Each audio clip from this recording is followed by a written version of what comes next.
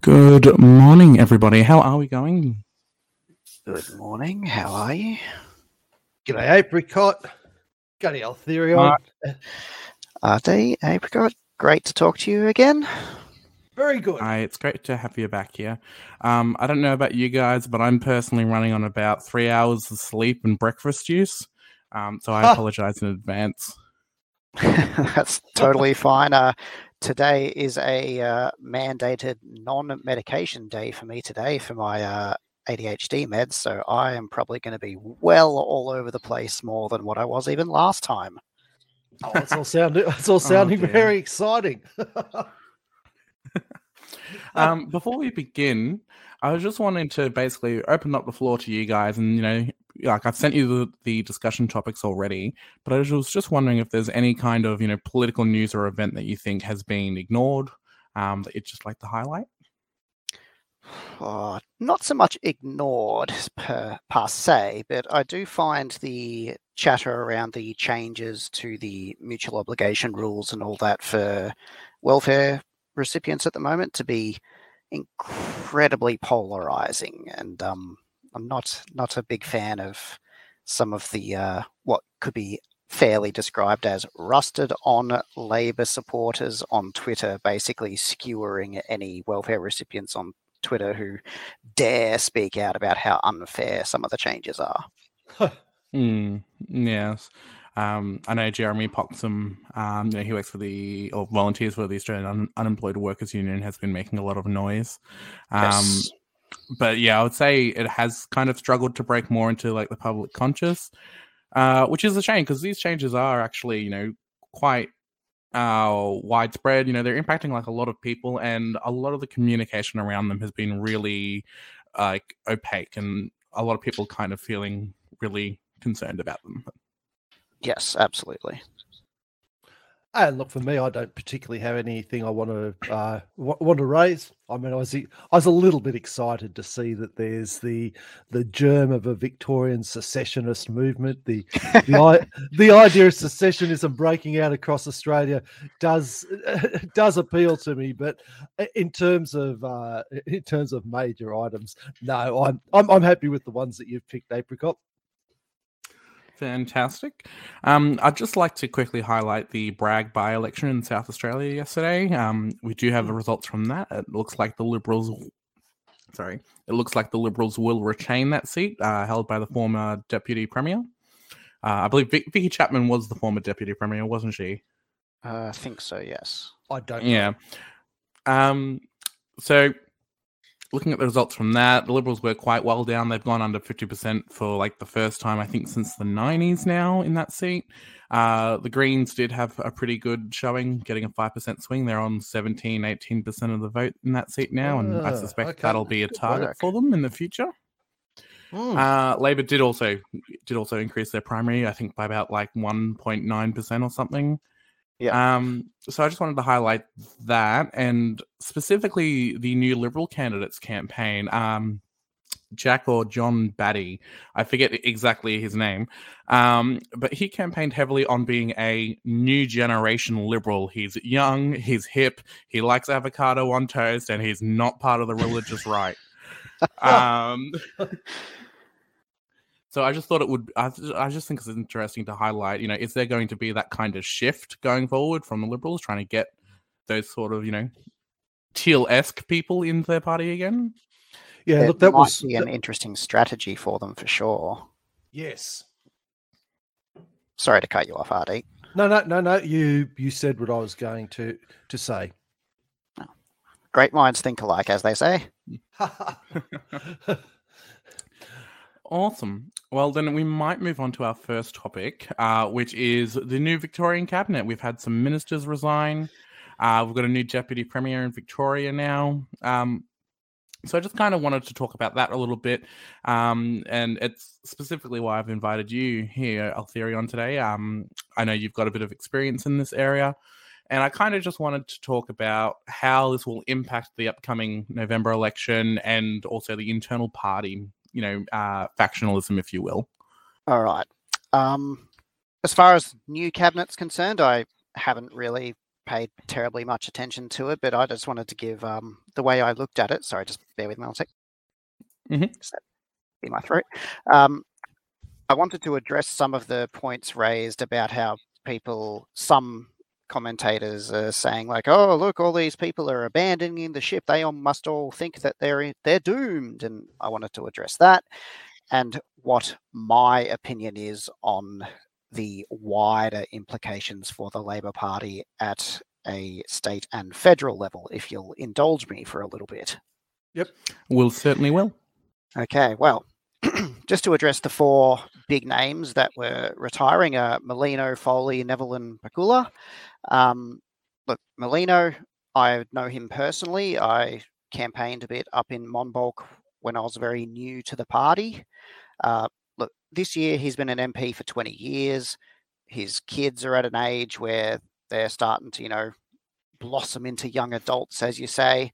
And so it doesn't terribly surprise me that he is retiring now. Like 20 years as an MP is a pretty long time, let's be honest. And he's also a very, very deeply religious person, and he does place a lot of emphasis on the importance of family and spending time with family. So Molino announcing a retirement, not really a great surprise on the surface, but with the deeper changes going through the Victorian Labor Party, with his chances of being elevated up into the top spot looking a bit less and less likely, as I'll elaborate, that could be a subtext read into it. All right. Martin Foley, again, he's 60 this year. I lived in Martin Foley's electorate of Albert Park for years and was heavily involved in his campaign and federal campaigns and the branch executives and everything. So I know for a fact that Martin Foley was considering retiring before the previous election. But he was given a lot of funding to campaign in 2018. He was given extra public speaking ministerial roles and all this in an effort to shore up the Labor vote against the encroachment of the Greens. So I suspect they just didn't want to run the risk of putting a new face in 2018 and risk the huge personal following that Foley has. And like anyone can see that Foley is a very, very well-liked local member. So he's done his duty. He's shored up the margin in the seat. And so now the Vic Labor Party can afford to put in a fresh face and not really run the risk of losing the seat. Lisa Neville, I admittedly don't really know much about her because being on the west side of Melbourne, I spent most of my time on the east side of Melbourne, but, former spouse to Richard Miles, was an MP for a super safe seat. She's got known health issues and is clearly a strong factional player to have been pre-selected in such a very, very safe seat. But again, she's done her 20 years in office, and with her health issues, not surprising that she's retiring. And even Pakula, like his seat no longer exists after the next election. So unless he wanted to shoulder out someone else, he had to retire. Like they probably don't want to have another repeat of oh God, her name just instantly jumped out of my head. Former New South Wales Premier Christina Keneally. Oh yes, thank you. God, for some reason I just kept thinking Tanya Plibershay. I'm like, no, different person. So unless Pakula shouldered someone out, they didn't want the negative optics around that. So whatever, retiring. So all four of those together, even all four of them announcing retirement on the same day, that's hardly surprising under normal circumstances. They've all been around for a while, they're retiring, whatever, shrug your shoulders. But when you add that together with the huge number of right faction aligned MPs that have been purged in the during this term of Victorian Parliament, I think that combined with the almost 2 or 3 years now that Victorian ALP members haven't had a chance to vote in pre-selections or have state conference properly or anything like that, basically, this looks to me from the inside as like a massive push out now that the opportunity has presented itself by Andrews and the left faction to destroy the power base of the right faction in Victoria. Oh, well, look, that's something that I would like to get into, but before we get on to that side, because for me, I had that marked down as one of the important points. The situation that you presented for someone like, say, like me, an average voter, that's a fairly sophisticated view of it, with the stories that you're talking about. Why people may or may not have left and why it actually makes sense. From the view of the average voter, they're essentially just going to see numbers, and really perception is what matters when it comes to the voting booth. Do you think the average voter like me is going to be sophisticated enough on voting day to see it as just natural attrition, or are they going to be taken in by that it's rats leaving a sinking ship? Frankly, I think that a large percentage of the average voter, as you say, Ardeet, probably wouldn't even know the name of their local MP. So I don't think an average voter who is politically disengaged is going to even know or care the name of their party's candidate, and a lot of people just vote along party lines. They don't care who the candidates are. So no, I don't think it's going to have a huge impact, to be honest. Okay, you don't think the numbers, because the numbers are good headline numbers, will the numbers make the difference? Look, it depends on how much it's played up. Like, if this is all we see of it, of, this number of MPs retiring and there's new fresh faces coming in, like if that is given a lot of focus in the lead all the way up to election, sure, it could have an impact. It'd be silly to say otherwise. But like, if all of these retirements and new announcements and everything were made even 3 or 4 months ago, I think by the time the poll day comes, it's going to have very little, if any, impact. Yeah. Okay. Fair enough. Look, the second point that you were talking about, I'll give you my little take on that, and then the two of you two, you're a little bit more au fait with the workings. Like to hear your comment as we continue discussing this topic. For me, the thing that stood out was that the processes are being ignored. There was an article June 24th in The Age that said, in a further display of his control over the makeup of the ministry, the Premier also defied party processes, I've got that underlined, and reject a push by members of his Socialist Left caucus for a democratic ballot to choose their ministers. Then there was an article again in The Age 29th of June that said a separate Labor source said Kairouz, if I hopefully pronounced her name correctly, said Kairouz felt scorned by the party's processes and did not feel obliged to spare Premier Daniel Andrews a by-election. For me, the commonality that I'm seeing is processes and potentially an abuse of processes. And my personal opinion is that when I see people behind the scenes manipulating processes, I'm seeing strings being pulled, and I'm seeing the murky nature of politics showing its dirty little fingerprints. That's how I see it. What do you two think? I do generally agree with you. Like, it's not great when these sorts of things are found out to be happening. I think you're right in that processes not following their proper course is a terrible thing, and not just the Victorian branch of the Labor Party, but the whole Labor Party all around Australia. Like, it is definitely, sometimes, processes are followed, sometimes they're not. It all comes down to what process, what factions. Like, it's an absolute quagmire of deals and backdoor deals and preferences and, who's supporting who at any given moment. So it's like a Captain Barbosa situation where, they're more like guidelines. Yeah, I guess you could say that, yes. But I do take what Marlene Cruise, or have you? Sorry, I can't pronounce her name either, Ardeet.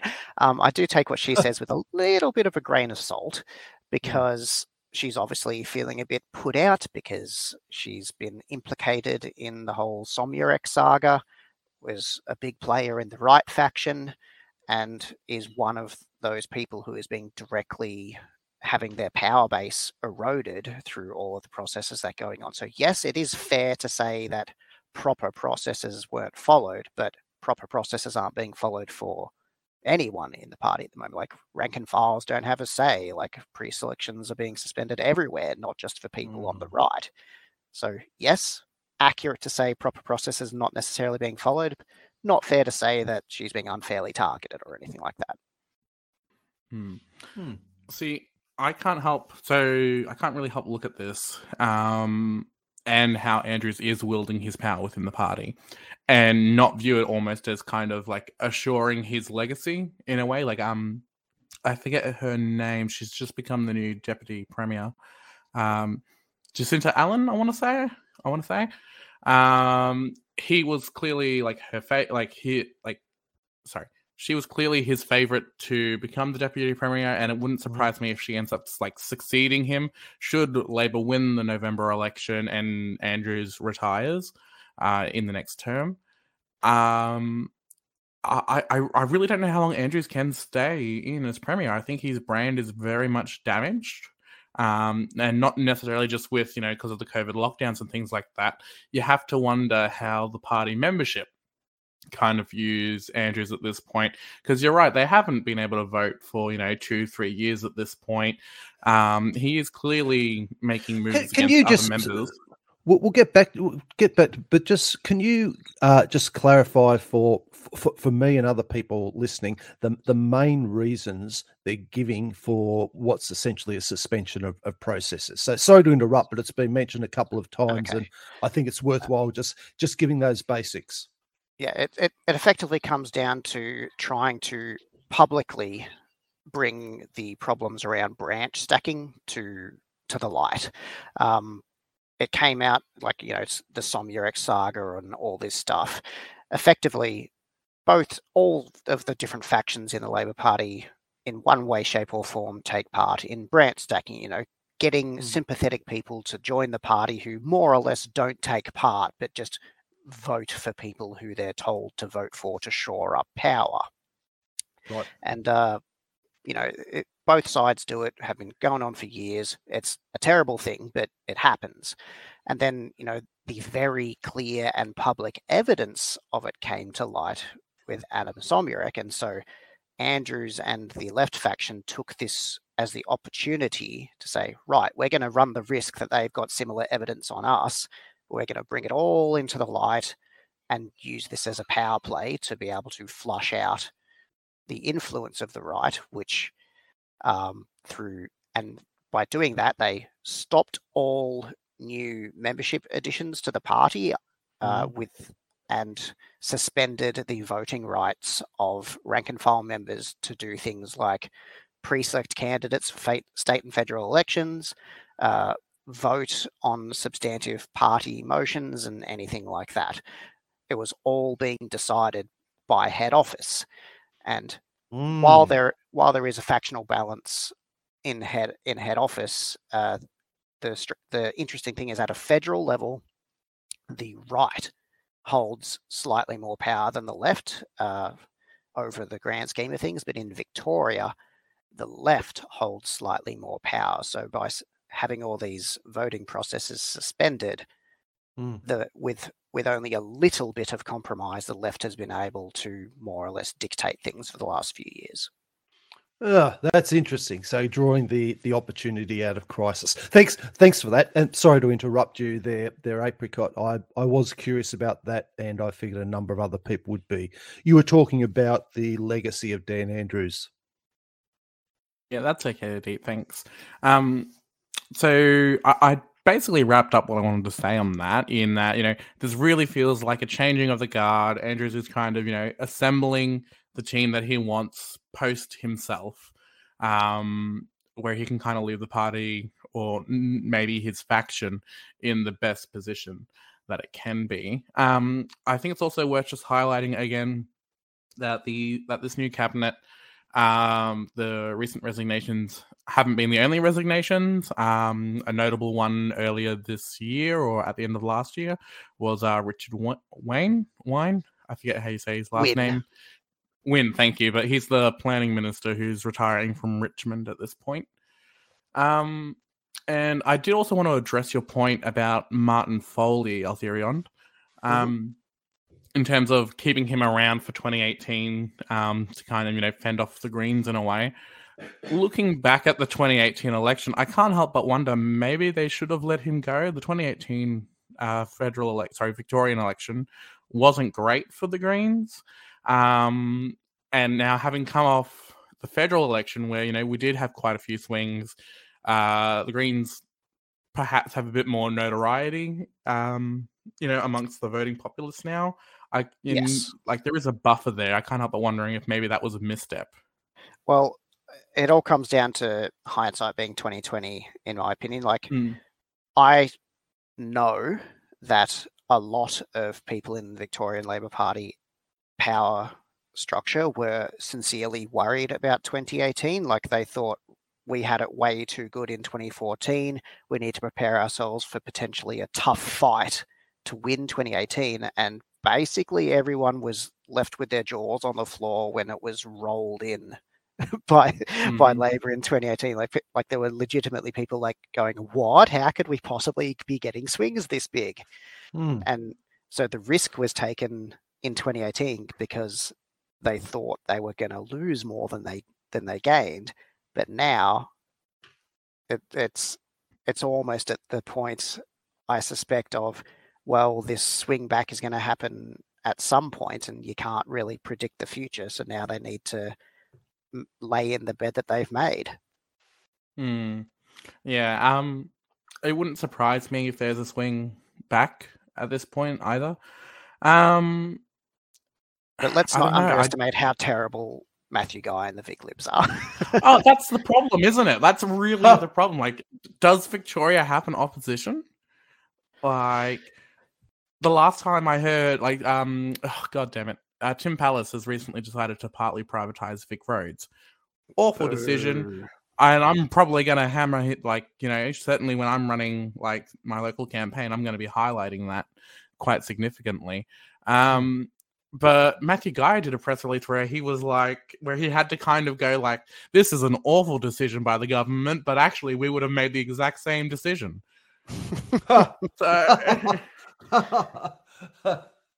Even Tim Smith, famous drunk driver Tim Smith, he was, when he came out of his Twitter exile recently, he publicly lambasted the leadership of the Vic Libs, calling them out, saying things like, hello, is there even an opposition here in Victoria? What are you guys doing? So clearly there's huge divisional problems in the Vic Libs. They're basically bankrupt as well. So I think they will struggle to run a really good campaign, but that has the consequence that Andrews doesn't need to work as hard to be able to maintain power when in my opinion, he needs to get some screws put on him because, everyone knows I've talked about it a lot. I'm a former member of the ALP. I've run campaigns for them for a decade, but there needs to be some sort of pushback so they don't get complacent and so they don't just assume that they're going to win. Yeah, our democratic system kind of relies on the inherent nature that there is an alternative. Yeah. And we don't really seem to have one in Victoria at this point. So that's all very interesting, and I'm sure it's going to all kind of, gather steam as we head towards November. Stay tuned, everyone, for that. We're going to be talking about Victoria a lot more, I presume. Sorry to all you Welshmen here.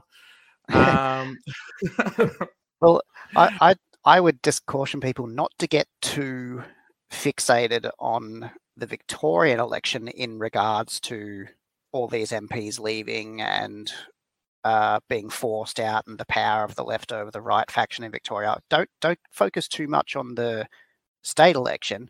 I would personally be casting my eyes forward to 2025 because the power balance between the left and right factions at a federal level is going to be significantly altered, no matter what the result is in Victoria. And so that will be where you really will see the factional knives start to come out, I suspect. Well, you've heard it here first. Imagine having a scoop before any of the other major parties. Sorry, major publications. We might move on to our second subject, which is the Barilaro man is bad.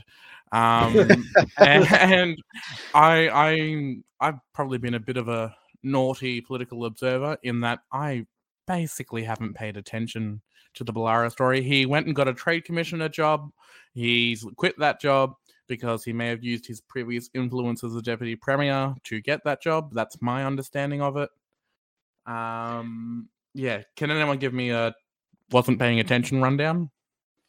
I have only just been partially paying attention because I as a Queen Victorian and not a New South Welshman, I don't really have my, any feeling at all as to how it's being received locally in New South Wales. But I suspect, at a higher level pub test type level, like so many people can see this and know that it stinks to high heaven. But still, having said that, like both from Labor and Liberal Party, and with their history in ICAC, like kind of New South Wales is famous for its political corruption, let's be honest. So yeah. I don't think, like, especially because the New South Wales election's 9 months away, like 9 months is a long time in politics. I mean, how many Liberal voters are going to change their votes or Nationals voters even are going to change their votes as a result of all this shenanigans, and B, how many of them are going to stay mad enough to keep their vote changed by the time the poll comes around? Yeah, look, I think that's an important point. I've got family up in New South Wales, and just a couple of days or a day ago was up there for a family event. My reading of the pub test is that it's a spicy little scandal that you can talk about and opine about. My reading is that it was virtually viewed as, look, this is business as usual. This has been going on for years. And I think from a perspective of New South Wales, it's not just a Liberal thing. Liberals certainly been leaving their mark on it in New South Wales, but there's been so many years of incompetence from both the majors in New South Wales that I think people are, to me, seem to be a little bit weary of the whole thing, and weary people often tend to just fall back to what's familiar. And as you were saying, Eltheriond, familiar is going to be who do I normally vote for. So it was, it was a little bit of scandal. People like to have a bit of a chat about the scandal. I don't think it's got much in the way of legs, and I certainly think that, fortunately for Perrottet, people have a short memory. It'll be trotted out, but he can say quite reasonably, look, we've already dealt with that issue. We did the right thing here, and we get to move on from there. So, look, I suppose the thing that I do wonder about was whether there's sort of concern within the actual party itself. There was an article in the Sydney Morning Herald where the Transport Minister, David Elliott, had said that Barilaro should do the honourable thing and not take up the position. There was a few people within the New South Wales Liberal Party coming out and saying, we really sort of need to be open and transparent about this. And when you have people within the party coming out and open and publicly saying stuff like that, it makes me wonder if that's something leaking through cracks, or whether it's people just taking the opportunity to have a grandstand. So I don't know the answer to that, but insofar as Barilaro, I think it's just going to be another bit of corruption, another bit of the people being shafted. blowing over and people will move on to the next one. Yeah, I tend to agree with you. Like, forgive me for my terrible memory, but is it Chris Minns who's Labor Yes, leader it in New is. South Wales? Yeah, and like, I personally hate him. like I think that Chris could trot this out in 6, 7, 8 months time as like, oh, remember when Barilaro did this? But personally, I think that'll be a waste of resources to lean too hard on it. Like, I don't think it's got legs. I don't think it's going anywhere. Yeah. Mm. And the other thing as well to consider, and again, maybe this is just because, I'm a Victorian who's been subjected to a bunch of propaganda and whatnot. But I don't think New South Wales Labor can even really go hard on this, because when I think about, corruption in New South Wales, my mind just immediately goes to a brown Aldi bag at the New South Wales Yeah. Labor headquarters. Absolutely. That was just comically just comically highlighted, corruption. Like, you can't get really much worse than just bags of money being delivered to you. Yeah. So yeah, I don't think it really goes anywhere. I don't think it impacts the state election. I think it's very interesting. And side note, Ardeet, I'm pretty sure you just informed me that I've been mispronouncing the New South Wales Premier's name wrong. I've always gone and called him, Premier Perriot. Is that not it? Perrottet. Perrottet, yeah. Perrottet, okay, whoopsies. Yeah. I know that he's from the more traditionally right-wing, religious part of the Liberal Party, but he does seem fairly, like, his government seems to be relatively moderate to an extent. I think Matt Keane, the Treasurer, and I think he's the Environment Minister as well, has significant power. And it's there's been a few really kind of awkward moments as a Victorian where I've heard about decisions that the New South Wales Liberals have made, and I've gone, I'm a little jealous, and I don't like that. Like, when they're talking about getting rid of stamp duty in favor of a land tax, I'm like, why can't we do that? And things like that. It's a bit weird. And they're pushing quite hard on renewables. I think they're really trying to distance themselves from the former federal government. Yes, I agree. Yeah. Good. We're all in agreement with that then. I think so. I think it's prudent, and it's also in evidence that that's their current strategy. Yes. Okay. Before we move on to our third and final topic, Ardeet, I don't know if there's really any comments if you want to read them out. No, I was just looking. I was just looking through the comments. None particular to what we're discussing. Hello back to you, numerous tip 5871. But No. and there was a general comment about from 2021 Adam, talking about the general left-leaning nature of Reddit. However, in terms of the topics that we've got today, don't have any particular questions. So I think we can move on to another into our next topic, our third one. Alrighty then. So our last topic is basically just going over the census results that were recently released. Australia is becoming more non-religious. And the age of the millennial is beginning. The millennial group basically makes up the same percentage as the boomers now. What do we think are going to be some of the long-term, electoral impacts of this? The obvious one is when you think, religious boomers, you kind of think Liberal voter. No offense, Ardeet. Hang on. You're assuming I'm a Liberal voter there, Apricot. No, touche, fair point. But you tend to think Liberal voter in general. So as Australia becomes more non-religious, as the millennials become a much more, let's be frank, important voter group, as they tend to, as with the natural, march of time, they make up a larger percent of the voting populace.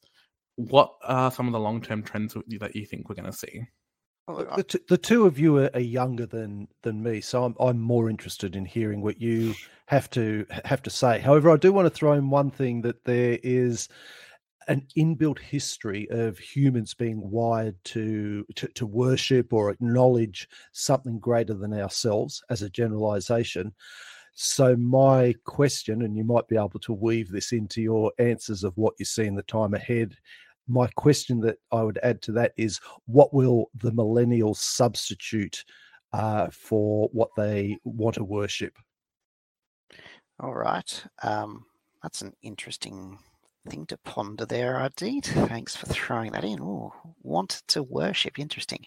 I think I've got a book on my bookshelf, actually, entitled Religion for Atheists, that I only got about one chapter in before I got bored, but I should, go back and look at that. So, yeah, it's an interesting point to raise. I can't directly answer that, so I don't know, but I just want to say right from the onset, I really like the sound of the way you've framed it, Apricot, as the age of the millennial. That tickles me. But my two main thoughts about the whole census and religion thing and all that is, one, that I don't really think the decline in the religiosity of different generations at this point in time will have much of an impact on policy or anything like that. Mostly because our MPs are far more religious than the general populace. I think it's something like 8 or 9 out of 10 Catholic, which is way, way less than the general population. And there's also, Aussies tend to, there's the stereotype of the she'll be right and, not rocking the boat type attitude. And, whilst a lot more Aussies might not be identifying as religious, I still think there's a lot of sympathy towards religious groups or churches. It's like, I suspect that if right now there was like a opinion poll taken of the whole of the country and asked the question, should we start taxing churches and religious groups? I suspect it'd get very, very soundly defeated, not because people generally are religious, but because there's that inherent sympathy towards the status quo that Australians enjoy. So I think that it'll be quite a while before we see any substantive change in policy as a result, as a direct link to religion in the country. Okay, then. I'm a little concerned about the long-term trend, if I'm honest. I believe millennials and Gen Z and stuff, which I am a part of, I think we're very mistrusting of institutions of power. Which in one hand is a good thing, Like, we're very skeptical, if a politician announces something where it's like, hey, we're doing this great thing for you. I think a lot of our immediate response is with, and what's the catch? Yeah. Like, like we don't expect government to work for us, really. But that comes with the risk, I think, of disengagement, even further, just completely disengagement, because we don't expect government to work for us, so we don't pay attention to what the government is doing. And I think a good example of that is the new protesting laws that have come into effect in Victoria and things like that. There's been a lot of anti-protest laws around the country, actually, and it's becoming quite a problem in my view. And I don't know if necessarily... It's hard to say, because on one hand you've got the climate change strikes, which were some the largest strikes that have occurred recently. So on one hand, millennials and Gen Z have shown the capacity to organize politically, but I don't know if they can kind of maintain that momentum going forward, if that makes sense. Or if I feel like there is a dystopian future where millennials and Gen Z have kind of completely disengaged from politics, and we all kind of just go to work, earn our meager income with wages that haven't risen in 30 years or whatever, and then go home, and that's it. Why do you think it might not? Why do you think there would be difficulty in maintaining that momentum? Because since we don't expect government to work for us, when we see examples of corruption like the Barilaro thing, I think like a lot of people's response will be like, oh yeah, of course. And it's just a bit depressing. And so we stop paying attention. And so we don't notice when governments do certain things, you know, that they would have been caught up on before by the public.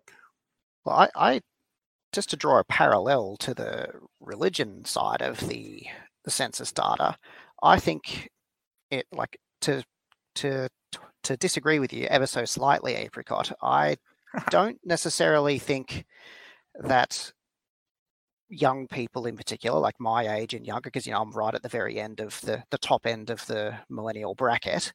I don't think it's necessarily a problem with people maintaining the rage in inverted commas. Just like, sorry, my daughter's just coming up. Just one sec, darling. I'm talking at the moment. I think that speaking of new generations coming up, yes, new generations coming up. I don't think that maintaining the rage necessarily is the problem. Just like we see, particularly with young people, like I'm talking 25 and down to 18, like that young new adult, if you want to call it that age bracket, we see a huge political engagement with that age group, but we see a total stark difference with like political party engagement, particularly when it comes to any of the larger parties.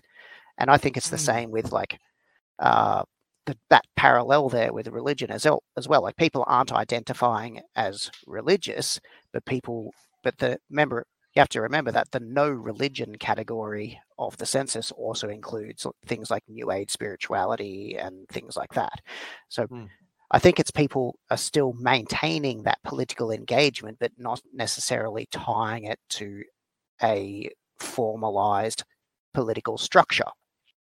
So I think there'll be more of a groundswell of these sort of disconnected political cells or single issue cells that at various times will ally with each other or be opposed to each other and work together for common goals and things like that. So yeah, I don't necessarily think that there'll be a problem maintaining political engagement. It will just be a question of who is engaged at any given time and on what given topic. Do you think we're seeing, perhaps seeing the because I had to look up the date definitions, and Pew Research has between 1981 and 1996 birth date is considered a millennial, and from 97 on was Gen Z. So I had to look at that. Do you think that we're possibly starting to see that attraction towards more fractured issues coming out and being essentially manifesting in the most recent federal election? Is that too long a bow to draw, or are we perhaps seeing indications of the age of the millennial? What do you two think? Ooh, good question. I think Apricot and I will probably agree on this point, that because we've talked about it previously in comment threads, where we are probably seeing before our eyes at this point in time the collapse of the traditional support for the two major parties in Australia. And so to tie it in with what I was just saying about people supporting their given causes at any given moment, I think we'll see the same sort of thing politically as well. Like we'll see that fracturing in the formalised structured support for the Labor Party or the Liberal Party or the Greens or whatever, and that will then necessarily be reflected in our future parliaments as well, where I suspect we'll see more independents, more minor parties, and an evening out in broad terms of support for Labor, Liberal, Greens, other, whatever. I'd say you're correct. I'm just trying to grab the numbers now. I don't have them on hand. I'm going to be super interested in looking at the 2022 election study. Because I really enjoyed the 2019 one. I found it very interesting, and I'm really curious just to see how that would have changed, in a sense. And I can't find the numbers, but it was something like, if you looked in the age bracket from 18 to I think 34 or something like that. No, sorry, not. It was 18 to 24. It was like 37% of those voters voted Green, and I'm really interested to see if that will have gone like as a higher percentage, and where that's really changed. I don't. Yes, I think the traditional two-party structure will continue to degrade over time, barring some, miracle, essentially, from a government that's able to, capture the hearts and minds of the nation. Sorry, Aldo, I don't think you're that. But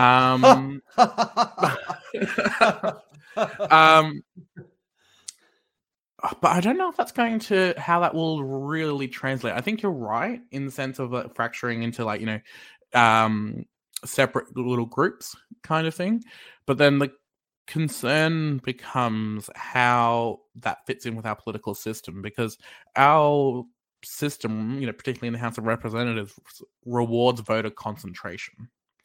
And so I think having everyone, split apart is going to be maybe not necessarily the most efficient way. Like I look at Wills, the electorate of Wills in the last election. Greens ran there.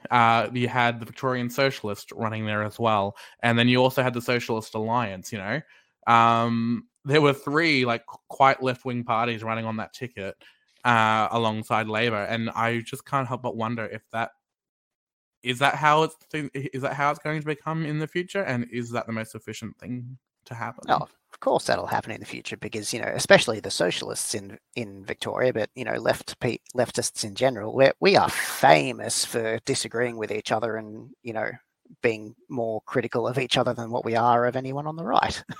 I mean, yeah, and you think that'll even continue? Like, we won't be able to, I'm looking at it where I feel like not necessarily. Words are hard. I talk up the Greens a lot, but I do think that the Green I've never noticed that. Right?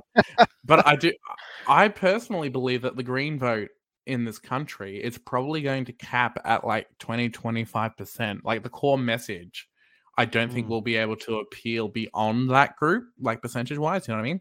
I don't think there's ever going to be really a time where the Greens win, 42% primary vote kind of in this country. And so I think it's just a really interesting future to ponder. Well, I think one of the things that could be a little bit left field for the future is we're assuming that there's going to be small variations of the system that we have at the moment. You made the comment about it favouring concentrations. We've seen the impact of the internet and modern technology. So left field thing that I'd throw into there is if we have the main people, the millennials and Gen Z, that need to be appealed to, is it possible that our electoral system will change in order to in order to cater to people in different locations in disparate areas coming together to make decisions rather than from a local concentrated area up? It seems to me that if you have a couple of generations who are used to remote interaction, I mean, look at the three of us. We're not even in the same place, and that's common nowadays. I wonder whether the electoral system can change to cater for that, and whether that might be part of what actually incentivizes millennials and subsequently Gen Z to fundamentally change how we create political power in Australia. Interesting. Okay. I believe, Apricot, you've talked about the idea in the past of, forgive me if I'm getting it wrong, but a single transferable vote with a multi-member electorates. Yes, I have. I think that might be part of a discussion that certainly is finding its feet now and will only grow stronger in the future. But also, being a qualified historian and, looking back at the past to predict the future, as any good Marxist historian does, I think that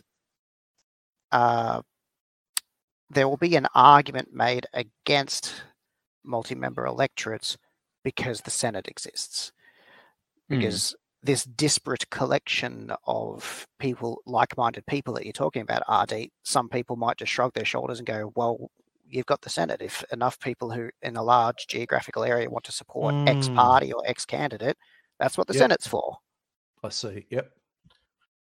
That's true. Yeah, that's a good comment.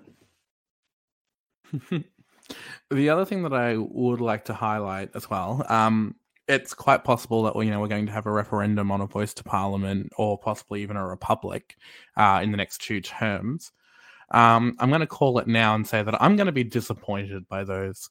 Like, if there was a referendum held tomorrow, to become a republic kind of thing, I'm honestly not entirely sure how I would vote. Because although I am like a Republican in terms of, I believe Australia should be a republic, I feel you heard like it here when first, that folks, Apricot's a Republican. Yeah, I knew it. When that time comes, and I believe it will come eventually, I'm going to be really disappointed if it's just, should we change the flag? Should we, just change the name kind of thing, and not really fundamentally change some of the systems that we have? I feel like rewriting the Constitution and becoming a republic is a very once in a nation's lifetime kind of event, and I feel like we're probably going to squander that. Yeah, I tend to agree. I don't think, changing the name of the Governor General to President and leaving everything else more or less untouched would be a sufficiently good use of time. Forgive me, but I can't think of the country off the top. It was Chile recently who basically just threw out their entire constitution and rewrote the whole thing recently. That might have been Brazil. Wasn't Colombia, was it? I'm so sorry, I can't remember. But it was a South American country. I know that much at least. But they took the opportunity recently to go, you know what, this system which has existed for X number of years just isn't working anymore. Let's build it again from scratch. Like, if we could just wipe the slate clean and do that, cool. That is a much more daunting prospect than just tinkering around the edges. But I think that it's something that seriously needs to be considered. Like we can only draw the parallels with what's happening in America at the moment and what is being described as a rogue Supreme Court overthrowing long-established rights, left, right, and center, of how difficult it can become to maintain a constantly evolving and changing country into modern times with rules that were set in place, 200 plus years ago. In some cases. True. Well, hey, just before we, I know we're on the tail end, but we've just got 2 comments. We've got one comment from Ben Along. As political tragic, it is really frustrating that states keep electing premiers whose names are unpronounceable. So we've all had a bit of a struggle this morning with that. And we have 2 comments from Nicrone. Or Nicrone that I'll combine. Labor will strengthen their majority provided they steer the course. The minors will lose influence next election. You can't treat this as the new normal since Scott Morrison was so unpopular with the majority. The additional media coverage will do the Greens no favour with the majority either. So that's just 2 comments from a couple of people that are tuned in. I wanted to just get them in before the wrap-up part, Apricot. Thank you. And just before we do, I would just like to respond to the last one. Yes. The increased media coverage. What increased media coverage? I actually put together a list of all the guests that had been on Q&A and Insiders since the election, kind of out of my own, curiosity. And not a single one of those guests has been agreeing. We are nowhere to be seen. Look, as kind of to play devil's advocate ever so slightly, I read that comment as the increased media coverage of the Greens as something that is potentially going to happen in the future, not something that has been happening in the recent past. Fair. I don't know if that will occur though. Having looked at it, I feel like the Teals are going to get a disproportionate amount of coverage. Everyone's going to be focusing on them and what they're doing, as the hip new kids on the block kind of thing. I was particularly interested to find out that despite being an MP for all of 3 weeks or whatever, Zoe Daniel, the new independent for Goldstein, has both had a Q&A appearance and an insider's interview. So Whereas very all busy. I know about that one of the New Greens MPs in Queensland is that he doesn't own a suit that fits. Yes. Max Chandler Mather. Yes, anti-suit guy. Look, admittedly, just on a tangent on that, one of the great changes that I've really liked from Daniel Andrews' time in office is that, the Premier stopped wearing ties in press conferences about, 9 years ago now, and it's just become the normal thing that, so many pollies these days just aren't wearing ties everywhere, and I'm all for it because ties are terrible. Ban ties. All right, so that's going to be your election platform, is it? That's my platform. Alrighty then. Well, on that note, we might look at wrapping up. Did anyone want to say anything else? No, I think that's a good spot. We've got Eltherion's election platform of end ties, mine of increased secession, and let's finish off with what your election platform would be, Apricot. Sleep. It's like mandated sleep. Everyone get your rest. Look, I think it's an interesting question to ponder to our listeners to leave in comments or what have you, what Ardeet raised before, as tying in with the decrease in religious identification on generational levels. Like, what is something that you could see substituting for, in inverted commas, worship for people moving forward? I think that's a very interesting philosophical question to ponder, and maybe it's beyond the scope of AusPol and might be better for like Oz philosophy if such a thing exists. But yeah, I think that's interesting to ask, and I'd be curious to hear what people have to say. Same here. There you have it, folks. Alrighty, well, thank you for joining me. I'm going to play us out, and you guys have a great day. Thanks very much, Apricot. Thank you, Ardeet. Thank you, Apricot. Thanks, Eltherion. See ya.